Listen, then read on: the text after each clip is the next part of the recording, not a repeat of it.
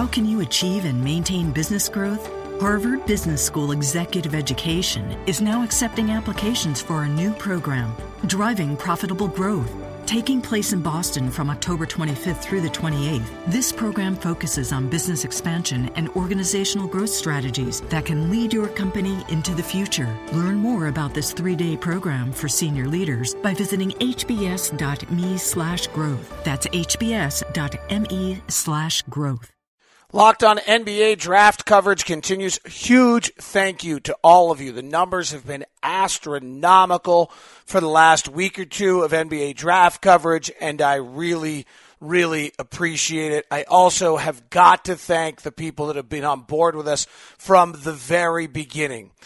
Those people include LarsonDigital.com. They are a fabulous company that converts any old media to digital, such as videotapes, movie films, slides, negatives, photos, audio tapes, and audio reels. They will do a 25% off movie film and videotape transfers to digital for you if you go to LarsonDigital.com/lock. To Utah MBA Online. Utah MBA Online, which is a fabulous program if you're looking to take the next step in your career, even though you have a family and you're traveling at work and your schedule's nuts. They have a highly flexible online MBA program that gives you the same diploma as the on-campus MBA students. Visit UtahMBAOnline.com, 801-587-8870. And, of course, to SeatGeek, download the app and use the promo code LOCKED. If you'd like to advertise on the program, email me directly at dlock09@gmail.com. That's dlock09@gmail.com. Locked On NBA is part of the Locked On Podcast Network. There are new podcasts out. Locked On Bulls has debuted. Locked On Magic has debuted. Locked On Pelicans is right around the corner, and great stuff on Locked On Golf. Check it all out. Subscribe to them all. It's all part of the Locked On Podcast Network. NBA draft coverage continues. I will be in New York starting Tuesday. If you want day-to-day updates, go to Locked On Jazz. That's my daily podcast, largely focused on the Jazz, but I'll cover the entire draft on that. So even if you're a National fan, not a Jazz fan, we'll service you there, I promise. But Locked On NBA today, we're going to do the numbers. We've done the video with Mike Schmitz at Draft Express. We've done the theories and philosophies of it with Chad Ford. Then we did part 2 with Chad Ford on how the draft's going to break. And today we do the numbers with ESPN's Kevin Pelton. Very excited to have Kevin aboard. KP, how are you? I'm good. Excited to make this transition to the draft after covering the finals. You left what, about 8 o'clock this morning, and now it's time? It was a little later than that. It was more like 3 my flight out. You decided to cherish it. All right, I won't ask about how late you had to stay. And what no comment. And whether you went to Vegas on a team flight and wore Warrior Strong T-shirts. All right, let's get into it. Just first off, you've done a bunch of number stuff. Your sister account, 538, did a bunch of number stuff. There seems to be more analytical work being done this year at ESPN, at least, than other places. Give me a little bit of what you're feeling on and where, what's different, what's new, what's evolved here. Well, I think the first thing I'd start out with is usually you begin your Locked On NBA podcast by asking people what they believe in. And when it comes to the draft, what I believe in is that the combination of statistical analysis and scouting is much more powerful than either of those alone. And I think you can show this empirically. Last year, for a piece I did with Chad Ford, we went through and looked at guys who were drafted in the top 10, who were also in the top 10 of my statistical WARP projections, and then also looked at guys who were in the top 10 in the projections but weren't drafted in the top 10, and then guys who were drafted in the top 10 who didn't rate as well statistically. And you look at those latter two groups, there's some hits, there's some misses, there's some wins and losses, I think, for both sides, but the results are very mixed. When you look at the guys who both rated well statistically and the scouts liked, that's where you tend to see the most success. That's where the superstars almost always come from. And, I think that's kind of a big thing that has informed a lot of my analysis. And you see that as well. You mentioned the ESPN analytics projections, which last year ran on 538. This year they were on ESPN.com itself. And same thing where both of us incorporate where players rank on Chad's big board to kind of assess, that scouting perspective.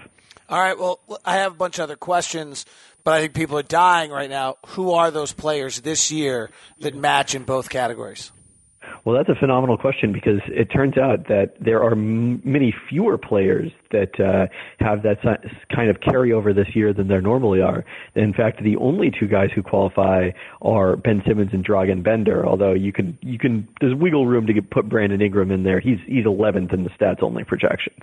All right, so you've taken me a little off cue of where I want to go, but I can handle it, I think. I'm showing some versatility. The game's about versatility now. So in the conversation I had with Chad on Locked On NBA that was posted on Monday, it's still available for anyone who wants to go listen to it, Chad said that the biggest thing that he's taken from your work is there's a breaking point. There's a point where if players are under a certain level that they just don't pan out. Can you elaborate on that? Yeah, I think that, something that a lot of GMs tend to believe, I don't necessarily really believe this as much myself, is that the statistical projections are more useful for identifying guys who are going to be busts than they are for identifying players who are undervalued. I tend to think going back to those two lists we compiled that, it's about equally useful at both of those. But definitely I think, when a guy performs really poorly, which is really what we're talking about. Sometimes, another point I like to make is sometimes we act like this is, some sort of entirely different way to view the game. And I don't think it's so much that necessarily. Like, there are some factors that translate better. We know rebounding translates really well to the NBA. Steals are an important indicator, more so, I think, than most people would acknowledge. But really, oftentimes we're talking about is the difference between guys who have produced well relative to their age, which is what I'm trying to measure, and guys who have, physical tools or potential, quote unquote. That's the difference. So it's not like, in this case, this year it's a little bit different because I think some of the guys who rate well are not necessarily the best players in the country, but, someone like Denzel Valentine, had the best translations of anyone based just on his senior year. Well, it's not like a secret to anyone. Denzel Valentine nearly won Player of the Year until Buddy Hield went nuts and he got injured midseason. So it's really just kind of focusing on production instead of physical tools. And I'm not sure I answered your question. All right. Now we're into the meat of the book right now, but let's step back and pretend that we're reading the Amazon reviews of your past year's work. Why should anyone who might be a little bit of a cynic to the numbers or not really believe analytics in the draft, what's the past track record that says I should believe anything you're saying? Well, again, I start with, that overall track record that the guys who come out well in both are better. When it's someone who, is favored simply by the statistics, the track record is a little more mixed, but there have definitely been some big hits in the second round. And, I think the I guess this was 2012 now draft was a good example of that, where, Jay Crowder and Draymond Green were both guys who were in the top 10 of my projections, slipped to the second round, and now have become two of the better players in that draft. More recently, I think one of the really successful things. Not everyone does projections for international players. The ESPN analytics projections are strictly for NCAA prospects. And those have, I think, been really interesting the last few years because they've pegged a lot of international big men in particular, guys like Clint Capella, Yusuf Nurkic, Nikola Jokic, is undervalued by where they were going in the draft, and those guys have generally played pretty well in the NBA. On that note, you had Dragan Bender as one of the two players that is showing up as good in both. What is it about Bender that the numbers like, and how much do they like him? Well, you start out with age. As I mentioned, it's all about performance relative to age, and that's an important indicator. If and he's the youngest guy in this year's draft. So the fact that he was playing competently when you translate his statistics playing in Israel and then also in the EuroLeague to their NBA equivalent is, really encouraging. And, he's not Kristaps Porzingis. They're totally different players, and I think it would be unfair to put that expectation on him. But if you're looking for a comparison for where he is in his development, he is the same age as Porzingis was in 2013-14, 2 years before he came to the NBA. And that was a year where Porzingis was mostly coming off the bench in Spain, like Bender was from Maccabi Tel Aviv in Israel. And their translated statistics were fairly similar at that point. The next year, Porzingis makes a jump and becomes a really good player in Spain. And then a year later, obviously, he's in the NBA.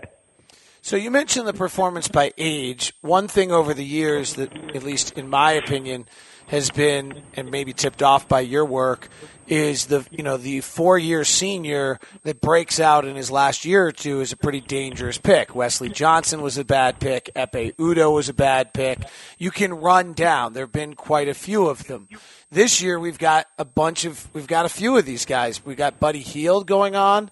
We got Chris Dunn going on, who's an older player. We have Denzel Valentine, who's a older player. Which of these guys passed the sniff test, or which should be Ekpe Udoh, Wesley Johnson type red flags?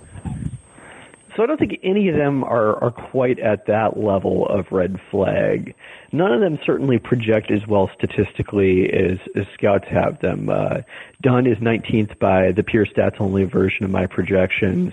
Buddy Hield is 28th, and Valentine is 20th. So they score as late first round picks, and that does mean the potential that if you take those guys in the lottery and it turns out that they're only solid role players, not potential stars, then you could be a little bit disappointed.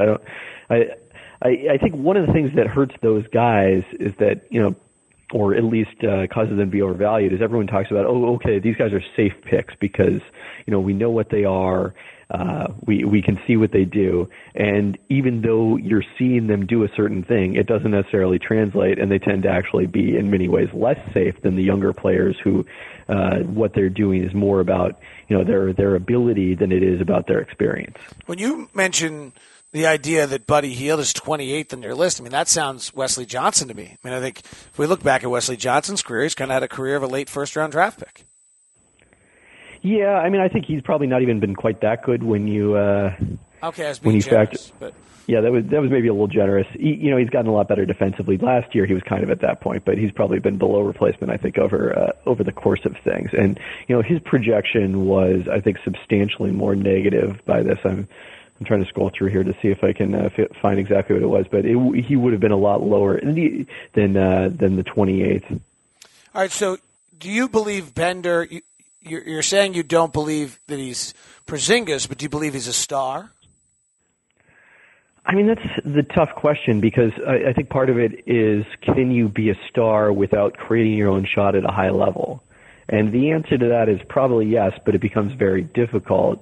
He's got, I think, the tools to become that kind of player, but, you like to bring up the which are the guys that are like him, and it's hard to think of a star player who is like what Dragan Bender is, what we know of his skill set. I think maybe the closest I could think of is, and it took him a long time to get there, perhaps, it would be maybe Paul Millsap.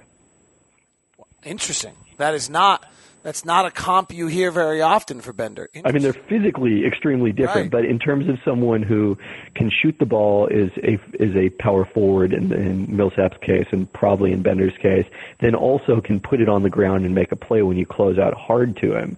I think that's the combination. And then defensively, what Millsap has become, developing into an all-defensive type guy, that's obviously an upside, maybe even a ceiling for Bender, but I think he does have those kind of tools. In the right now, we have. I feel like the draft has Simmons and Ingram kind of in their own realm, and then we're fairly well set through the next 8. I think everyone kind of believes that those 8 are Brown, Chris, Dunn, Murray, Bender, and Hield. It's clear that you think Bender, numbers-wise, is the best pick. Which is the one of those 8 that, if someone drafts it, their fan base should probably have a little trepidation? Well, I think that would have to be Jaylen Brown, who does not rank in the top 100 in the stats-only projections of the 150-some-odd guys I have in my database. And this gets back to the question I asked you earlier that you didn't quite answer, which is where Chad said he feels that there's some line of demarcation in your rankings. Do you feel that same line of demarcation is there? And if so, are there other players that are notable that are below that? He's probably there because, he has a negative projection for his wins above replacement player in the NBA. So to unpack that a little bit, that's the measure I like to use. And replacement level is kind of what you'd expect from a minimum salary free agent, someone, you'd invite to training camp or sign to a 10-day contract. So to be below that means, you're actively detracting from what your team could go out and sign for the minimum. He is projected that poorly because of the fact that he scored so inefficiently at Cal as a freshman, didn't really do a whole lot else to make up for it. So you go then and look at guys who were below replacement as freshmen in how they've done in the NBA, and that is not a strong group. Probably the best of those guys is either Festus Ezeli or Myers Leonard. Some of the other lottery picks were Austin Rivers and then Shabazz Muhammad. Without watching as much film as I'd like to, have found myself really believing Jamal Murray is kind of, in my book, the player who I think if I was in the teens in this draft, I might try to move up and go get. Am I right? Are there any numbers that back that up, or is there some deficiencies with his lack of steals and lack of defensive stuff that shows up?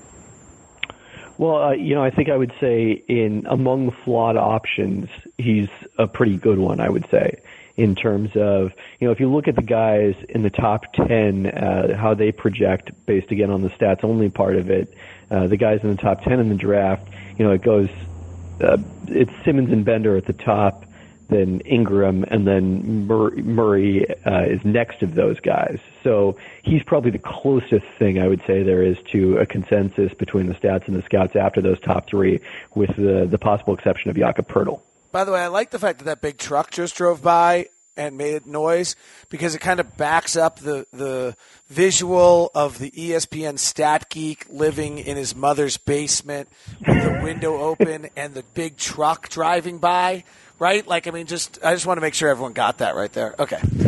We all know the truth on Pelton, that he's now like a Belltown, Seattle. Actually, Belltown's out now in Seattle. He's probably living, in Paul Allen's new little town, South Lake Union, on the top of some. He's a bigwig. He's a big guy. All right, 9 through question mark 30, 25. I don't really know. I kind of feel like maybe 24 is kind of my new number there, where this is all in flux. Of that next tier of players, which are the ones that if you're the general manager is coming to Kevin Pelton, as they once did, that you would say, you know what, this guy's the real deal numbers wise? I think there's a few guys that are solid in that group. Ante Zizic, I forget now how Chad pronounced it when he got that correct earlier today. But he's someone who looks pretty good, and I think in that same tradition of international big men who have projected well recently, played in the same league is Nikola Jokic and Jusuf Nurkic, and not quite as stellar projections as they had, but very solid in his own right. Wade Baldwin is someone who, last year he popped on my radar screen. Someone mentioned how well he projected, and this was before, I think he was really even on NBA scouts' radars. I remember Chad and I used to do like a sleeper of the week in our back and forth columns, and I brought him up, and Chad went to the NBA folks and didn't get a lot of response on him, and then all of a sudden he blew up and became a first-round pick with his performance last year in one of the sneaker camps. And Jakob Poeltl, as I mentioned, he looks like one of the safer picks from a skill standpoint in this draft in terms of, all the statistical projections are pretty equally enamored of him. I think the only risk on him is just kind of whether the game is drifty away from what he does and what he can do. And then the other guy who, I'm not sure he's even in this tier, on most draft boards, but he seems to maybe have played his way into it with workouts, is Juan Hernan Gomez, who is the younger brother of Vili Hernan Gomez, second-round pick by the Knicks last year, and a stretch four who rebounds it really well. Kind of maybe a Ryan Anderson type, maybe not quite at that level as a shooter, especially yet, but 20 years old and played pretty competently last year in the ACB, which is the best individual domestic league in the world outside the NBA. Let's dig back into Zizic for a second, if that's how Ante Zizic, if that's how we're pronouncing it, or if I've gotten it wrong, I apologize. This is really interesting because he's 6'10", he's 240. There's not a lot of stretch to him. He's kind of a big burly guy. The comps that you talk about are Zaza Pachulia or Jonas Valanciunas on the high side, and yet that doesn't seem to match where the game's going. So why does this seem to work for your number projections on him? I think that's one of the difficult things to do in the projection system is to kind of match that, because of the fact that we have to go based on what's happened in the past. In my case, the translations are based over the last 5 or 6 years, but specifically what is showing up well for him, in particular his efficiency as a scorer, a guy who projects is a 53% 2-point shooter in the NBA, and then also a very solid free throw shooter. So he ends up with one of the higher projected true shooting percentages of anyone. Him and Pirtle are right up there among the guys in the lottery in terms of that projection. One thing I really believe in right now is that you have to have 5 guys who can pass. And I believe Pirtle's a very good passer. Is there any numerical information that backs up which of these guys can pass or not pass? Pirtle is, solidly above average for a center. It comes out as a strength for him. With Zizic, it's neither a strength nor a weakness. All right. Of that same group, which would you be very cautious of? If we consider DeJounte Murray in that group, I think his inefficiency as a scorer as a freshman, not quite as bad as Jaylen Brown's projection-wise. He doesn't fall below that cliff where it's hard to get out of, but he's not far from it. And I think that people are projecting a lot of improvement for him. He certainly, can do it. I think his jumper is not broken and has the ability to come around, but he's going to need to put in the work to develop that to become a quality NBA player. Skal Labissiere, another very similar story to these guys. Someone that I loved when we saw him at the Nike Hoop Summit last year. I thought he was the best prospect there ahead of Ben Simmons, but he, other than maybe a couple of games at Kentucky, flashes of it, did not show that over the course of the season, and just has huge weaknesses in his projections in terms of his rebounding in particular, and then also not a very good steal rate, which has historically been an issue. So he's someone that I think would be a little bit of a concern. And then Malachi Richardson, a guy who's a late riser, who was not on draft boards really at all a couple months ago. Nobody thought he was going to enter the draft before he had a really strong NCAA tournament. His projections aren't terrible, but certainly not what you'd expect of a potential lottery pick. Didn't he shoot below 40% from 2? Yeah, I think there was 3. Jonathan Givney had a post the other day about how I think there are 3 guys who could get drafted this year who shot under 40%, and the list of players who had done that in the past is not real strong. I know Fred VanVleet, who actually my projections like a lot, was one of those. He had shot much better in the past. Richardson, obviously no such track record. All right, you just mentioned Fred VanVleet. That's one of the players you were going to mention in my next question. Over the years, whether it was Rondo as a 19th pick, if I remember correctly, Andre Roberson out of Oklahoma City was a guy you really liked. Who are the second round, maybe even late first round guys who your numbers have an affinity for? Well, VanVleet, like you said, is certainly at the top of that list. On the stats only projections, he actually comes out third, which is really kind of stunning, given the fact that he's not someone who's getting a lot of NBA buzz right now, but has the best projected assist to turnover rate of anyone in my database, And another thing that helps him, he's kind of the opposite of the late bloomer that we talked about, where, he's coming off his, probably his worst season of his last 3 years was his senior year, where he dealt with some injuries. And I think that's part of what, has knocked him off of the scouts' radars. But historically, if you look at it, guys that have down final years before they get drafted, I think that's actually, tends to hurt their draft stock a little too much. One of the best examples of this that I point to sometimes is Chris Middleton, who slipped to the second round after he had a really bad junior year but declared anyway, had been much better as a sophomore, and then obviously has become a really nice NBA player.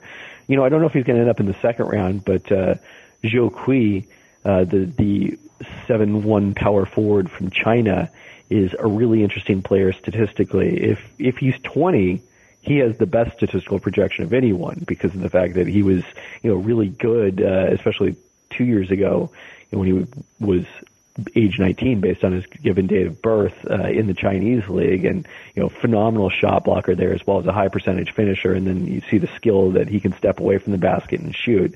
Obviously some questions about his age, and that would have a big impact on his projection. But, even if he is in fact older than the listed 20, still probably a good pick late in the first round, I would say.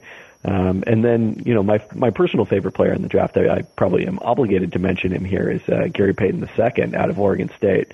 And I was running through this when I was doing my rankings last week for ESPN Insider, and I didn't realize quite how good this was. He has, I believe, the second best projected steal rate of anyone in my database, which goes back through 2005 for the most part. The best defensive rebound percentage for any point guard, and the best block percentage for any point guard in my database. So, some questions about what he does offensively, but defensively, I think he has the potential to be a stud. Who do you think he is? I've gone back and forth on him. At one point I was thinking kind of like Kent Bazemore if he had gone the point guard direction when the Warriors were trying to make him a point guard instead of becoming a wing like he did in Atlanta. That was one example. Bazemore's a little bigger than he is. Eric Snow, to go back to a guy who played with his dad, backed him up in Seattle. I think that's kind of the Eric Snow, Watson, that kind of point guard. Interesting. Two things left for Kevin Pelton. You can follow him. What is your Twitter? You didn't change it, did you? You're just at K Pelton, aren't you? Just at K Pelton, yeah. At K Pelton. So I think something interesting. And there may not be any. This is a gut feeling, so I might be wrong on this. But my gut feeling is that we talk about these four-year seniors who didn't perform well early in their careers and they get drafted. I kind of think Kaminsky, who you didn't really feel is going to be one, will fit into that list if we're given the list.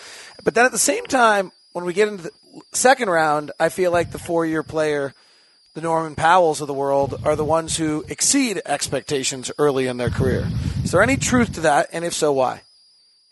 Yeah, I heard that thought the other day. I was out running and listening to the podcast, and that made me kind of stop and think a little bit. Should I be projecting guys differently in, different stages of the draft because of the fact that, if you're picking someone 40th, what they're going to be in 5 years, which is, part of the WARP projections, it's basically projecting your average performance over the first 5 years. And there is a factor that weights earlier seasons more than later seasons, so that it does reward guys for contributing immediately, but maybe, we're not putting enough emphasis on the projection for the first season and too much emphasis for the age at some point. So it's certainly an interesting theory, and I think, one that would tend to favor, guys like Peyton, who's already 23, I think maybe almost 24.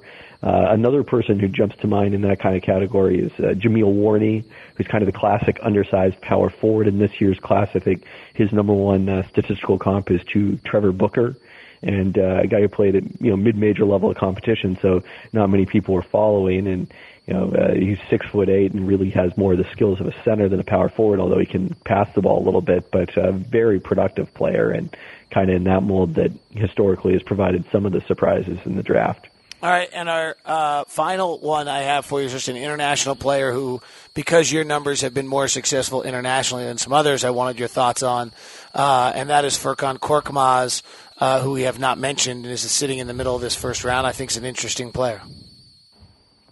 He is, yeah. He was someone who, if you look at his offensive statistics, I think looks like a terrific pick. The fact that he's not yet 19 and was playing some EuroLeague minutes and then also heavy minutes in the Turkish league and more than wholly his own offensively. He projects as a pretty good three-point shooter in the NBA, a guy who can make some plays as a passer as well from the shooting guard position. So all of that looks really good. The concern is his defensive stats where I'm not sure I think he had about one steal for every 100 minutes he played in Turkey and then, maybe a couple of blocks all season. And that's what raises some significant concerns to me because, generally that's kind of an indicator of guys who are, first off, athletically capable of keeping up defensively and then also kind of engaged at the defensive end. And, when players don't have good steal rates, it's often a major concern for their ability defensively.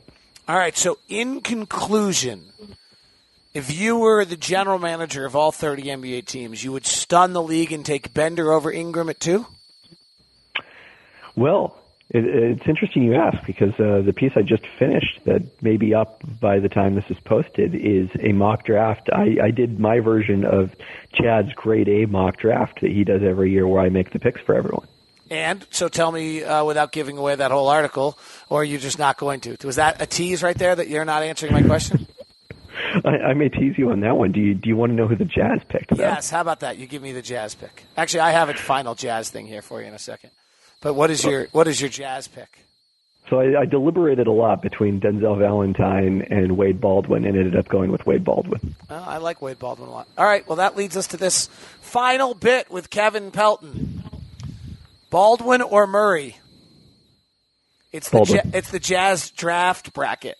Korkmaz or Valentine? Valentine. Sabonis or Davis? Sabonis. Jakob Poeltl or Ellenson? Poeltl. All right, second round. Baldwin versus Valentine. You just said Baldwin. Yeah, Baldwin. Sabonis versus Poeltl. Poeltl. Poeltl versus Baldwin, which I actually think very well may be the decision the Jazz make. I think there's a really high chance that this is the exact decision the Jazz front office will be making on Thursday night, which, knowing the Jazz front office, they will make before Thursday night. They don't really lead themselves to being in a position where they have to make that last-second decision. But I really feel like this is the exact decision. I actually think Korkmaz could be the other guy in this conversation. But what would be the call from Kevin? Dennis Lindsay has called Kevin Pelton and said, who do I do, Baldwin or Poeltl? That's a tough one because I feel like in this case you are balancing a little bit.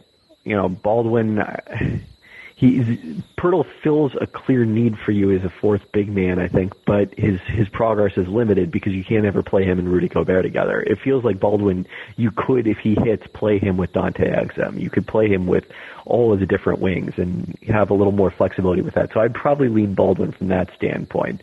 I also think Zizic is, an interesting possibility there. Both Zizic and Poeltl were off the board. They were the previous two picks in the grade A mock draft. If I had included Zizic in this bracket, which I did not, would he beat Poeltl? No, I think Poeltl would still beat him. Kevin Pelton, great work. Keep it up. Follow him on Twitter at @KPelton. What else on Insider should people look at for in the next day or two? That would be the main thing. Then maybe some trade pieces. I think Chad and I have a back and forth coming out on the international prospects, focusing on them. So plenty of content, though. Look forward to it. Thanks, KP. Thank you. This has been a production of the Locked On Podcast Network. Make sure you check out the other ones. Bulls fans, the new Locked On Bulls is out. Subscribe to that. Magic fans, Locked On Magic. Pelican fans, Brett Dawson is coming with Locked On Pelicans as well. And new and more Locked On podcasts are all coming from the Locked On Podcast Network. And you can find me daily at Locked On Jazz.